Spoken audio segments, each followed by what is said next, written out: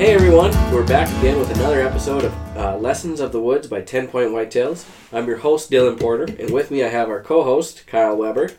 And today we're going to be talking, we're sponsored by Wallhanger Taxidermy of Cable, Wisconsin. It's late at night tonight. It's about 10:40, and we're going to do a podcast because we don't have a lot of time these days. It's deer season, things are going on. We're going to try to keep our energy up while we go through this. If we say anything stupid, forgive us. We've been hunting for 5 days, averaging between 4 and 5 hours of sleep a night. This morning, we went to bed at 3 a.m. Yep. How many hours of sleep did you get? I slept in till 9, so I got 6. Good. That was good for me. I was out the door at 7:30. What is wrong with you? Lots of things, but How are you functioning? I'm not. Oh, okay. Well, this is gonna be a good episode. This It's gonna might be the best great. one yet. Yes. So What are we talking about today, Dylan Porter? we are talking about Accessing your hunting land. Okay. That's the All best right. way to do it. Perfect. And if you're wondering where we're at, we are in a place hopefully we can use more than once. We'll see if Dad ever lets us back after today. We're at my dad's cabin, about a half mile back in the swamp. If you go 2 directions, you will walk 2 to 4 miles before finding civilization. And in the spring, you will find waist-deep water. There's wolves, there's bears. My younger brother shot a 529-pound bear 2 years ago. Wow. I think 2 years ago. Out of this cabin. That bear was on the deck of the cabin the day before. So, yeah. So here we are. We're safe. Lock the door. Don't sleepwalk tonight. Yeah, right. But anyway, we're here to talk about accessing your hunting land, because you have to condition the deer to get used to your access, or you have to hide your access. There's all sorts of ways to go about this. But I'm going to let you lead us off, and then we'll see where we end up. So, a couple things with access that really matter is not busting the deer off the property, not pushing the deer off the property, and the goal would be to access the property with zero intrusion on the deer, where they're bedded, where they're eating. Common mistake for everyone is they want to hunt the middle of the property. They have a 40-acre parcel or 80 acres. They want to hunt the middle. But it's a better tactic to hunt the perimeter. Short walks in. Your accesses have to be clear and clean, and let the deer be bedded and inside and work their way out. And as they work their way out off the property, obviously you hope to have an interaction with the deer. But you don't have, if you have 80 acres, you don't have to walk in a quarter mile right in the middle and hope to see a deer. You want to set your property up so bedding is in the middle and they work their way out towards you. Yeah. But you want to make sure to stay away from the bedding areas. You want to stay out of sight. You don't want them to hear you. There's tricks to the trails. Old logging roads are a great thing to use. Your four-wheeler trail. That's great access to keep you quiet. And usually those trails kind of have a brushy side, so it helps with a visual barrier. So walk us through what you did at Wits End to, at least for your big food plot, to give you access to that food plot. Well, the food plot was designed to be on the downhill side. So when I'm parked at the gate and you walk up the trail, I'm going up elevation. I'm going up a hill the entire time. And then I walk up, I come off the ATV trail, I come over, and then I get to the base of my tree stand of our Titan blind. And as I climb that ladder, I am now into the blind, looking over the crest of the hill, and I'm looking downhill at the food plot. And when it was just woods, I had a buddy stand in the middle of what would now be the big food plot, and you could see my truck where I was parked. Yeah. You could see the truck. And I was like, so from the truck, walking up here, you can see me all day long. So I built a little bit of a berm with some debris from clearing that food plot. Built a berm. It's a little high right now, 6-7 feet, but it'll decompose. Over time. Yep. So that way, at any point, a nice buck or doe where the fawns can be out in this food plot, and they're visual. There's a visual barrier the entire time. I can walk in there. So now if I'm quiet, I've taken their eyes away, their ears away. I can get up in the stand, and I'm behind the tree stand at the point where they could actually see me. So at no point can they see me and hopefully not hear me, and I can get in and out. And that works both ways. Getting in is 60% of it. Yeah. If you bust all the deer and they all run away, they know you're in there. You educate them with your access, they'll avoid you like the plague. But the other 40%, or 70-40, depending on how you want to do that, is the exit. Those deer are in that food plot. They're grazing. They're meandering through the whole food plot, going to get the woody browse and stuff. You need to get out. You can't harvest an animal. It's dark. Can't make a good shot. You have to get out of there without telling them all where you just were sitting. Yeah. So you want to be able to get down and get out, and their eyesight's considerably better than ours at night. Absolutely. If you look at their pupil size difference, it's insane. Yeah. So just because you can't see them doesn't mean they can't see you and know who you are, what you're doing. So you want to have that visual barrier, not only to get in, but also getting out. Because if you can get out without ruining or educating those deer, you can... if you can get in and out without educating all of them deer and that you were just in there, your hunting pressure goes down, the deer feel less pressured, they feel a little more natural, and they'll keep coming out early. Yeah. If you walk out of there and spook them out, and I hear people say, well, you make a coyote noise. You take a rock and you throw it as far away the other way you can see, it'll spook them out of there. Some say just get down. Anytime that tail comes up, it can be... I've never heard some of those before, and I've heard a lot of stuff. Yeah, just hold a big rock in your pocket and throw it out by them. They'll spook them. No. Anytime that tail comes up, anytime that doe blows, stomps her feet, anything, you've not only just taught her, you've taught everyone around her. Yeah. And that buck sees you move, so throwing a rock, if that buck sees you move, now that tree is pegged. They know that tree was that, and they're gonna second guess that tree every time they come in. Yeah. So you want to slip in, but more importantly, you want to slip out. Yeah. And if you can get in and out and not educate the deer, that is the key. And obviously, there's a million things that are involved with access. You got to have wind direction.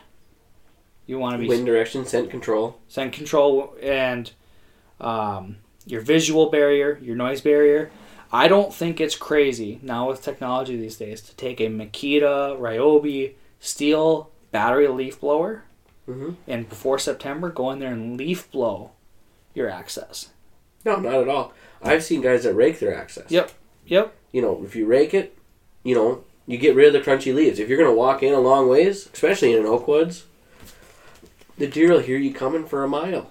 Now, if it's dark, you're not carrying a flashlight, you're not talking, you can get by with carrying a flashlight, but if it's good enough where you can't see, you're not talking, the deer, if he can't see you clearly, he doesn't know if you're a clumsy moose or a person. Okay? Yep. So, on the other side of the highway here to the north, almost straight north of us from where we're at, actually pretty much exactly straight north, I think. That way. Dad put up a tree stand for me when I was 12 years old. It's a nice big nice big box stand. It's not a blind. It's a 6-foot hexagon, enclosed from here down. So you sit in it, and it's like a tank turret, and you can shoot. It's got a platform. You can shoot 360 degrees around you. You'll never drop the gun. Awesome stands. Love this design. A little bit complicated to make. Awesome stand design. Permanent. And it's about 6 feet from the property line. Now, on the other side of the property line is 2,000 acres of state land. Swamp. A lot of guys can't hunt it because it's just so thick up there. And I got, at the time when the stand was built, I got a shooting lane to the north and to the south. Kind of an opening onto the state land where I can shoot, and you can hunt on state land. And then I'd have a shooting lane to the west going to my dad's deer fence. So I can cover anything that's going on our property. I'm going to see it. Mm-hmm. And we have a half mile that I can cover with a rifle. Pretty much a half mile. Mm-hmm. Some of those shots get pretty long. I never end up taking any shots that long, but I can still see it. Yep. Right? Yep. So our MO, when we go hunting, our wild deer are used to four-wheelers. We drive a four-wheeler around a fence line daily, pretty much daily. Whether we're checking traps, checking the fence, doing whatever, we're always out there on four-wheelers. We put, no joke, probably 1,000 miles a year on a four-wheeler, every year. And we have 4 of them. I mean, we are running four-wheelers all the time. So we put all these miles on. Every wild deer out in the area is used to hearing a four-wheeler. There's been times where we've been bow hunting, and you'll see the four-wheeler go by, deer walks out of the woods 5 minutes later. I've shot deer in rifle season. I can still hear the four-wheeler of the person who dropped me off. They're not even gone. I'm in the stand, they leave. We don't make any noise in the stands, but they're used to hearing the four-wheelers. So we like to get out there half hour before daylight, if we can. If it gets light enough to shoot at 6:30, we like to be on stand at 5:30. So it's a half hour before sunrise. Yep. Get out there in the dark. But what would happen on that tree stand? We'd have people come from the Twin Cities area, and they'd come hunt the state land. And they're free to do so. But we'd be on stand. The deer would not know we're there because we drove four-wheeler. Now, deer don't do math. They know a four-wheeler came, four-wheeler left. They don't know how many people are on there. And then we get guys walking by. If it gets light at 6:30, they would show up at 6:15. 7 guys in a row, all with flashlights, talking the entire way. And and I've been sitting in my tree stand for 45 minutes, and they're 100 yards away, and I can see them. I'm like, what are you guys doing? Mm-hmm. We can shoot in 15 minutes. You're not going to make it. Yep. So they scared all the deer away every time they went. But if they had gone 20 minutes earlier and not talked, deer don't know if that's a moose. They don't know what it is. If they don't see you, granted, so you got to think about visuals. You got to think about scent control. But audio, they don't always pick it up. So there's all sorts of different options. But if you can educate your deer to your habits, that's better than educating them to your mistakes. Well, and a thing you have to, to think about deer, you have to condition them. Yes. Everything I do is the same all the time, and that's what you're doing. You're conditioning your deer. If you at all times are on your four-wheeler, let's say you're on your four-wheeler on your property twice a day. Yep. You're checking your fence. You're driving around to do daily chores. Yep. That deer has heard, avoided, and dealt with a four-wheeler going by twice a day for an entire year. So 365 days, 800 some days, 800 plus times he's been interacting with that four-wheeler and never been hurt. Yep. Never had a reason to. They run, they trot off, tail up maybe. But the four-wheeler's never chased them. Yep. They've got no pressure from that. So the first time they heard that four-wheeler, they probably did bail. Yep. But the 800 and whatever time now, they're conditioned to it. So they're going to step off. They're going to get cozy. They're maybe not going to move. They're going to watch you go by. Yep. But conditioning these deer by being consistent on your behalf is super important. And that's exactly what that four-wheeler situation is all the deer herd is conditioned to a four-wheeler. Yeah. They can't count. One person comes in, or 2 people come in, one person leaves. They don't know that. They can't figure that out. No. In situations where you don't have a mother, father, brother, family friend that can haul you out there, that doesn't give you the opportunity, that doesn't give you the excuse to do it kind of half-heartedly. Yeah. You have to be consistent, because whatever you're doing consistently will condition those deer to that. And even if that thing is driving your four-wheeler to your stand and parking it at the base, deer aren't afraid of four-wheelers. Most of the time. There are some areas where they maybe are a little more paranoid. But if they're used to seeing a four-wheeler parked here or a tractor parked there, it's equipment. Yep. They don't know what it is. And we're getting off the access thing, but I think it's really important. These pieces of equipment in these fields. Yeah. A tractor just sits there. 365 days that tractor they've seen that tractor and it's not done anything to them. Yeah. They don't know if that tractor has a person in it with a rifle. So again, that's conditioning. It's super important to do that. My access, I have rules on the property which involve conditioning. I don't access the property if I'm doing summer chores, projects out there, or anything like that. I don't do it until 10 o'clock to 2 o'clock. Because in essence, when am I getting out of my tree stand? About 10. Yeah. When am I getting in my tree stand? About 2. But after those 2 points, between 2 and 10 o'clock that next morning, I want it quiet. Because when I hunt, I've conditioned it to be quiet during those times. And that's everything I've done with access is to be quiet going in. I would love to have the luxury of somebody drop me off. And I considered it on my other property was like to go check the camera and go check the stand and check the bait. I drove my truck up, I parked it, I was in there for 5 seconds, got my truck, drove away. Yep. If I was going to hunt that stand today, I would ask my wife or somebody to bring me there, pull up in the vehicle, stop it. I get out, go climb up in that tree, and that vehicle leave. Yeah. It's the same conditioning. Same thing that's been going on. Same thing with the four-wheeler. Same thing with everything. With your going in and out at those different times.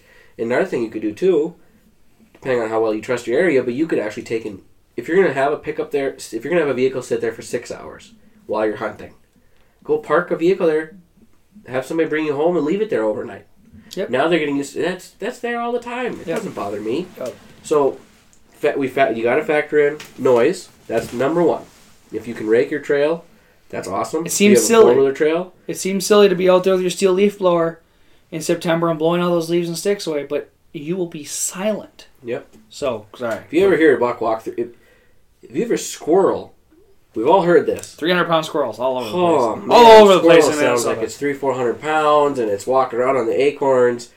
Oh my gosh, it's just around the oak leaves and acorn, looking for acorns. It's just crazy. They're so loud.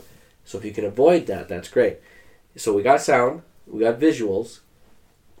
Scent is important, and I think that's a whole podcast itself. Yep. Getting ready for scent control. But you got to watch your scent. You got to watch the wind. So you got to stand on the north end of your property that is specific for one type of wind.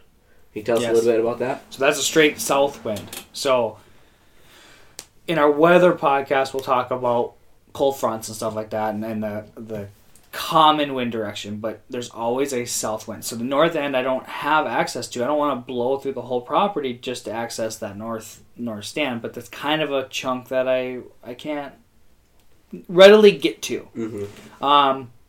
So what I have is I have the railroad grade cut from the road, comes through. So it's a hard-packed, gravel-based road with limited trees and sticks. So that's actually a great road to walk. It's flat, so I don't have to, get wore out. But it's meant for south wind. Now, the south wind isn't an ideal weather situation, but it is probably in the best location for bedding and having a lot of deer available there. So if I walk that grade, I get up in my blind. They are downwind of me. Mm-hmm. They are upwind of me. So I would be smelling them, technically. Yeah. But then my scent actually gets dumped off the back of me. Now, I'm in an enclosed blind also, so that also helps with scent control. Absolutely. But that scent from my truck or where I'm parked down the grade all gets dumped over a big wetland bog.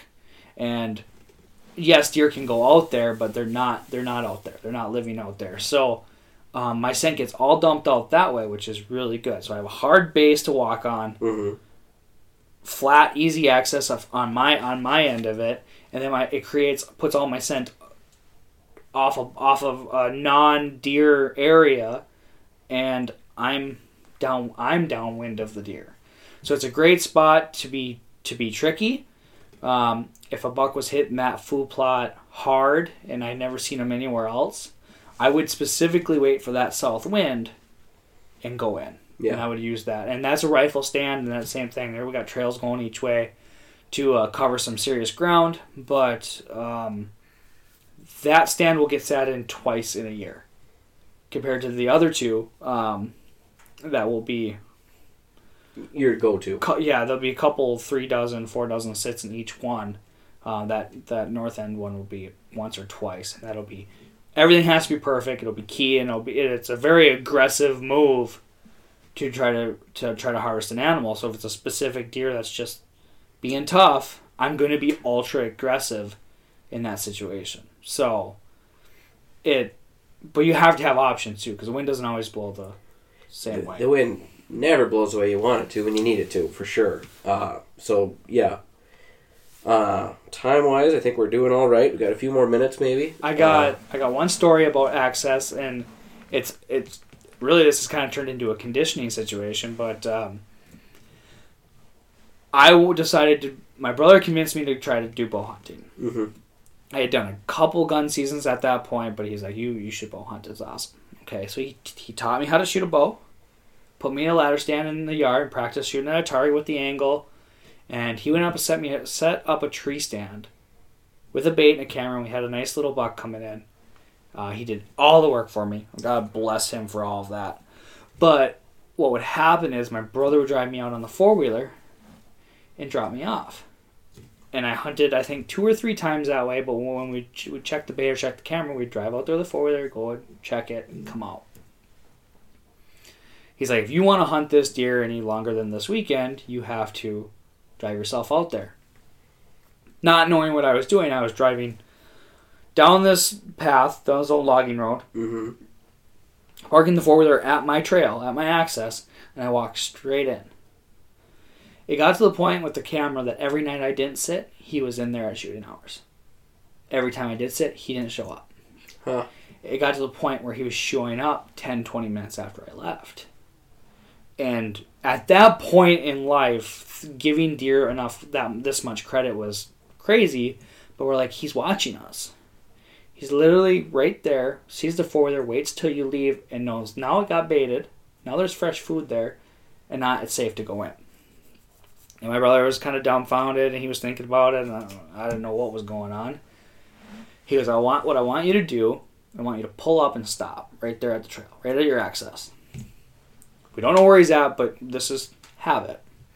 He goes, then I want you to drive all the way forward, good 100, 150 yards, and I want you to pull it off the logging road and park it, and then walk back and go in. Mm-hmm. Everything was right, weather was right, so I went and sat, and I did exactly that. I pulled up and I stopped and I sat there for a minute, and then I drove 150 yards forward, parked it, walked back, got my tree stand. It wasn't a very long sit before it was getting dark, and it was kind of that prime time hour, and then I hear a deer behind me. And I do a full look around the tree. Here's this buck, that buck that we've been watching, walking my trail. My access, because it was snow covered, it was late bow season, and he's walking my access down. Walks in, gets his head in the corn. I make a shot. It was a really good shot, but he ran a long ways. Shaking, first buck, first buck with the bow. All shook up. Go home, I'm like, it worked. And Rob's like, what are you talking about? I'm like, it worked. I drove up, and that's what was happening was he was parked on the other side of that logging road. And that was his access. He would have to walk onto that grade, on that logging road, and he could look left to right, just like he'd look for a car, and there'd always be this four-wheeler parked there. And he would go, nope. Yeah. And would go back in, I assume, go back in and wait. Yeah. And then he'd see that wheeler go away, and he'd get up and go. And I didn't realize he was going down the access, but makes sense that he would go the easiest way. Yeah, so he wasn't used to a four-wheeler being around. Not parked and sitting there. Yeah. Come in, we would bait, and we would leave. So once that leaves, he knew it was green light. Yeah.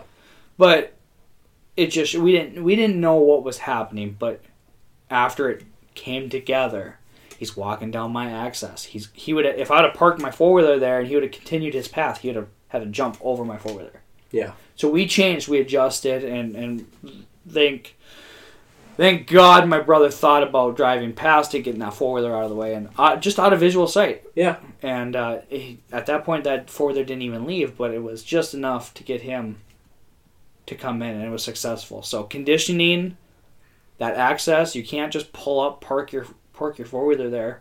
At Wits End, I have a gate. I have a locked gate. And I parked the truck there, get dressed, and walk in. It adds about 100 yards, 150 yard trek for me to get in. But I'm not touching chains. I'm not opening the gate. Yeah. The noise of the truck is closer to highway noise. Closer to the highway noise than it is even where I would park anyways. So I'm getting another 150 yards farther away from obviously the hunting stand, but it's covered by highway noise and stuff like that. But I don't open that gate and rattle the chain and squeak the hinges and all that stuff. That's just a big alarm going, hey everybody, I'm here. Yeah. And So I walk around that every time. It makes a longer walk, but it's absolutely worth it. And where that tree stand is set up, I'm not penetrating my entire woods. Yeah. I'm really close to the highway. I'm really close to, I don't have to do a quarter-mile walk in. So the property's half mile deep, and I'm only going 200 yards. So don't overthink your access, but definitely be consistent with whatever you're doing. Pick it, and then the patterns will pop up. That buck, my first bull buck, it was a pattern. Mm-hmm. You guys, when you guys hunt with the 4-wheelers, that 4-wheeler's running all day. It's a pattern. They get used to that. They get conditioned. So and you can hear that 4-wheeler. And it's a 160 acres, but you can hear it from almost any end of the property if the conditions are right. Yep. So they're used to it. There's stories that I've heard guys say, there's like a wooded median in between the interstate sometimes, and they'll have a buck there that just lives in that median. He doesn't run across the road and get hit by cars. He probably leaves occasionally, but it's not like he's going to go get hit by a car. Yep. He knows how to live there. Because he hears cars go by all the time. He doesn't care about cars. He was born there. It doesn't bother him. You could shoot him from a car. It's not legal, but you know what I mean. Yep. They get conditioned by where they're born. Yep. And that's another reason why we haven't discussed it yet. We will one day, but why a resident doe herd is important. Yep. But that's a whole other thing. But access is key. If you can't get to your stand without getting noticed, you're just wasting your time. Yep, and with big mature bucks, the concern is that once you educate them, once you bust them when you're getting out, or once you bust them when you're getting in, you may have ruined your chance for that season. Yeah. That buck will catch up and go, well, that wasn't cool. That wasn't normal. Think of it this way. If you go drive down some egg fields, all these cars that drive by and these deer out in the field grazing, they pick their head up, they look, and that car goes by. Yep. But now drive by, so try it once. Drive by a field and see all these deer out there and just drive. And go down a half mile and then hit the brakes, turn around and come back to that same field with those same deer. You have the same car, same color, all of this stuff. And hit your brakes. Slow down. Now they're picking their head up. Yep.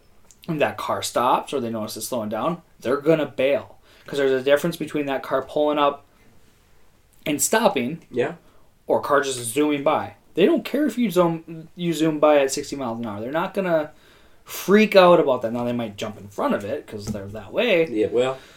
But if you slowing down is different than what they're conditioned to. Yeah. So you have to really work that access into that conditioning mindset. Don't go in early. If you're going to bait, in Wisconsin, baiting is legal in some counties. If you're going to bait at the same time, the same way. If it's on a 4-wheeler or in a truck, by foot, come in the same way. Don't wander. If you're accessing your tree stand, pick a route and absolutely stick to it. Yeah, because you can totally Pavlov's dog is what we're talking about here. You can totally condition a deer if you're baiting the same time every day.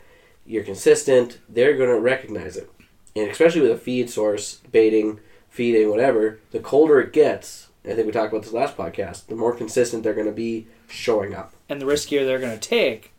But still, if you hold on to that pattern, if you hold your consistency and your pattern on your access and you're in and out, they're going to create a pattern to avoid you. Yep. And you can almost predict. Yeah. And when you're on your dad's hunting preserve, that's exactly what happens. The whole system is designed about the wheeler coming up, dropping off the hunters, and the wheeler leaving. And we even saw that today when we were driving out here. We drove out to one of the tree stands to check on something.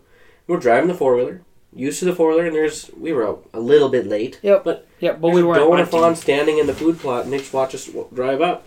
And they went to moved if we went to stop. Yep, and they didn't bail until we got up, we parked the 4-wheeler, and we started rustling around. Yeah. So, and a trick that I do like that you guys have showed me is leaving the 4-wheeler running.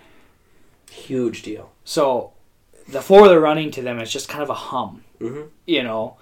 But cha-ching, cha-ching, metal hitting, and that's masks putting the bullets in, and masks climbing into the stand. If you got a noisy ladder, And then we always leave the 4-wheeler running, and if the person doing the dropping off sits there and waits until you got your heater started, you got your gun loaded, out of the case, your gloves off or on or whatever you're doing. Yep. You're sitting, you're ready, you don't have to move. And then you give the 4-wheeler a thumbs up or blink the light at him, whatever you do. Yep. And the 4-wheeler leaves. Yep. And now you can see deer right away. Yep. And of course, no talking. Don't ever talk. Don't talk. There's no way to put it other than that. Yep. It's just not a good idea. But if you're consistent with your access and you condition these deer to however you don't have to do a 4-wheeler. You don't have to get dropped off. That's okay, and some people don't have that ability. But be consistent with your stuff. They'll become consistent. You can pattern them, and you can have a better opportunity to harvesting them or understanding how you're going to harvest them. Yeah. So they're very easy to condition. We had a buck one time. When Dad first started deer farming, he would go pour out 5-gallon pails of feed, and then he'd pour out the 5-gallon pails, bang the pails together, and he'd leave. And after about 2 months of doing this, he'd go out and just bang the pails, and the buck would come. Like, oh, it's time to eat. Pails banged. Doesn't matter what time of day it was. He heard that sound. He recognized that's the dinner bell. It's time to eat. So with that in mind, you could theoretically, if you're allowed to feed in your county, feed the deer all summer, do something similar. Bang the pails, ring a bell, whatever. Do something every time. And now they know that food is there. Yep. Then, when you go hunting, try that noise again. You might have deer come running. Yep. And, a point to the access thing, we talked about how we get to the big food plot and how we can get to the north end. My other micro plot, which is where I shot that 8-pointer last year. If you go up to the big food plot, it's straight up the hill, a left, and then I'm at the blind. The north end is a straight shot till you walk to the ladder. Super easy. Yeah. But the micro plot where I shot that 8-pointer is this winding. You come up, you take a right, you wind, you go around this big tree, you go up, and then you go down, and then you have to take a right, and it's this big winding. And the reason for that is I had a buddy walk that trail as I stood on the big food plot. And I said, I had him on the phone, and I said, I'm going to take some ribbon, and I want you to mark. And when I see you, I'll say stop. So he went out to the trail. He started walking. I went, see you. And he stopped. He backed up a little bit and went. And why it winds like that is because I kind of stay between these natural crevices in the elevation. And I kind of, a coulee or whatever you want to call this little ravine area. But it winds with the natural grade of the property. But I can't stand on that big food plot and see me access. So if I decide to hunt that micro plot, that's where I want to sit tonight. And let's just say there's 5 deer out in the big food plot, and I'm hoping they migrate down to the micro plot and then go bed. Yeah. They can't sit there and see me. No. And I designed that one, and that's not a convenient walk. No, it's not at all. It's not the fastest way there. It's not the straightest way there, but it is the way that, based on where I think these deer are going to be, I can access without being spotted. Let's just say they're out there. That's why I did that. And it took a little bit of work. It took a buddy to mark it, and it took a process, but sometimes the best access is straight. Sometimes the best access isn't straight. You gotta trick them that way. Every situation is different. So there's a lot of things to consider when you're designing your access, and I think we covered just about everything there. We got... Yeah, sure. Oh, there's a lot. But we could talk about it all day. We could. But it's getting late. We'd like to do one more tonight, maybe? Yes. Yep. So that is going to be it for this episode of Lessons of the Woods. If you want to get a hold of us, you can find us on Facebook, YouTube, Spotify. Send us an email at 10pointwhitetails@gmail.com. And we are, again, sponsored by Wallhanger Taxidermy of Cable, Wisconsin. And I think that's it. Episode 7, 8. You said you weren't going to say the numbers. We're not doing numbers anymore. Great. I'll put it. I can tell when I'm uploading them. Sure. But prior to that, I have no idea. So, anyway, if you made it to this far, thank you for watching. Lessons of the Woods comes out every Friday at 7 p.m. unless something drastic happens and I don't get it off. But I'm trying to stay consistent. So, thank you guys for watching, and we'll be back next week.